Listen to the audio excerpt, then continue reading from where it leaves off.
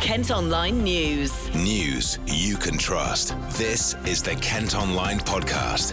Nicola Everett. Welcome to the Kent Online Podcast on Thursday, September the 3rd. The man in charge of tackling small boat crossings in the Channel has admitted today it's frustrating they can't stop more people from making the dangerous journey to Kent. Yesterday, Border Force officers dealt with at least 7 incidents and more than 400 people arrived in Dover. That's a new daily record. Well, a Home Affairs Select Committee inquiry is hearing evidence as it tries to get to the bottom of why so many people are risking their lives to get here. Dan O'Mahony was appointed by the government last month to deal with the issue. We've been looking at a number of different tactics, including tactics at sea. The sea is inherently a dangerous place to operate. Anything we do at sea has an inherent level of danger, and it's incredibly important that whatever we do doesn't present an unacceptable risk to migrants or to our officers. Dover MP Natalie Elphick has told the Commons what she thinks the government should be doing. Stopping the boats before they leave the French shores, returning and turning around boats when they're English Channel and sending them back to France. And if people do break into Britain through these illegal routes, making sure that they are returned swiftly to France and other countries. Immigration Minister Chris Philp says they're working closely with their French colleagues. This includes patrols of the beaches by French officers, surveillance and intelligence sharing. Over 3,000 crossing attempts were stopped this year alone by the French authorities, and approaching 50% of all crossing attempts are stopped near French beaches. Kent Online News. Elsewhere today, 2 men who punched an elderly couple in the face during a burglary in Medway have been jailed for a total of 13 years. The 41 and 44-year-olds from London forced their way into a home on Star Mill Lane in Chatham in broad daylight last July. They were later arrested following a disturbance at a pub in Woolwich. A new road layout in Sittingbourne has been described as a recipe for a nasty accident. At Kent Online, you can see pictures of the new continuous footway at the Staplehurst Road T-junction alongside the A2, which bosses say they've introduced to reduce crashes. People living nearby, however, say drivers and pedestrians are getting confused. They're also worried it could be unsafe for young children or those who are visually impaired, as there's no curb. Police in Kent have seen a dramatic increase in the number of online child sex crimes they're dealing with. The force recorded a 50% rise over the past 12 months compared to the previous year. And in the 5 years since it became mandatory to detail whether a crime involved the internet, they've dealt with more than 2,100 cases. Jenna Lloyd is from the NSPCC, who collected the data. During lockdown, childline counselling sessions around online grooming have increased, and we know that the lockdown has shown that years of industry failure to make sites safe for children has really increased that risk to children online. We'd previously warned that lockdown caused a 3-fold perfect storm for offenders to target young people online. So while tech firms have had to scale back on moderators who combat sexual abuse, offenders are seeing an unprecedented opportunity to target children who have been spending more time on the internet at home and may have also been feeling increasingly lonely or anxious because of lockdown. So it's been 17 months now since the government published the Online Harms White Paper and identified that children face harm online. So we're asking that the Prime Minister really prioritises introducing a comprehensive online harms bill so that we can see tech companies being held accountable if they continue to put children at risk, including at the design stage to help proactively protect users from harm, to create a regulator that can hand out GDPR equivalent fines up to 4% of global turnover and hold named directors criminally accountable for most serious breaches of their duty of care. Londoners are being blamed for pushing up house prices in Canterbury.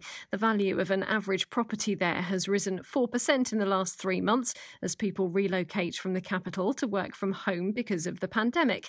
Estate agents say families are particularly interested in more rural areas outside the city. Meantime, developers want to build new flats, a cafe and clifftop restaurant on Ramsgate seafront. Plans have been revealed to turn the old Western Undercliff site near the beach into a 5-storey building. You can see pictures of what it could eventually look like at Kent Online. The top police officer in Kent is leading a national drive to improve safety. Almost 9 in 10 officers say they've been assaulted during their career. Now, new measures are being brought in to try and protect those on the front line. They'll be given extra safety training, and a review is going to be carried out to make sure they have the right equipment. Kent's Chief Constable, Alan Pewsley, has been telling us what his officers have experienced since the start of the year. Much more spitting and much more coughing towards officers, which is appalling in the current context. But before that, we certainly saw a huge increase in the amount of violence afforded to officers. And in Kent, a lot of that came from county line criminality. Overall, Kent's a very safe county. This is a small percentage of people, but the increase is about 30-40% over the last 6 months. And that's about in line with national. It's about 30% nationally or so. But what we do have here is our proximity to London.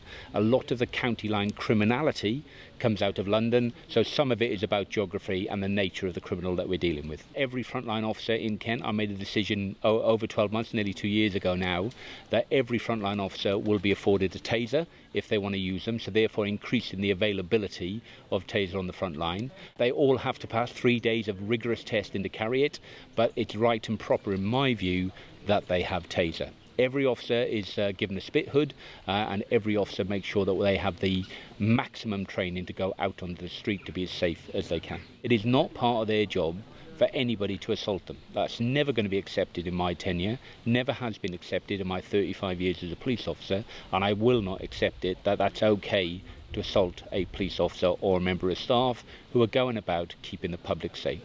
Completely and utterly unacceptable. And if you spit at one of mine, or indeed any national officer, I hope the court send you to prison for up to 2 years. Matthew Scott is Kent's Police and Crime Commissioner. Across the country, they estimate that we lose about the equivalent of £4.7 million worth of policing time as a result of assaults on officers. And it's no one turns up to do the job to face this kind of thing. That's why this review is really quite important. We need to see much tougher sentences being given out to people who spit at, assault and kill police officers. No one should be spared jail for assaulting an emergency services worker, and I think that it's absolutely crucial that we listen to campaigns such as that by PC Andrew Harper's widow to make sure that those who killed her husband go to prison for life. In the last couple of years, we've seen over 1,000 attacks on police officers and staff every single year, which is a very worrying figure, and that's why I've supported the Chief Constable in rolling out more protective equipment. I supported the need for the force to have spit and blood guards, supported the rollout of more tasers, because I think it's absolutely important. If we want to keep the public safe, we need to keep police officers safe too. The MP for Chatham and Aylesford has shared pictures of her new haircut as she gets ready to start chemotherapy. Tracy Crouch revealed she'd been diagnosed with breast cancer in June. The 44-year-old is due to begin chemo treatment shortly and says she wants to keep working as much as possible. And a multi-million-pound indoor skate centre is on track to open in Folkestone early next year. The huge urban sports park is being built on the corner of Tontine Street and Dover Street. It'll have 2 floors dedicated to skating, climbing and bouldering areas, as well as a reception, cafe and boxing area. You can see pictures of it on the website. That's it for today, but you can also now subscribe to the IM News app to access all KM Group newspapers. Just head to iliftmediasubs.co.uk.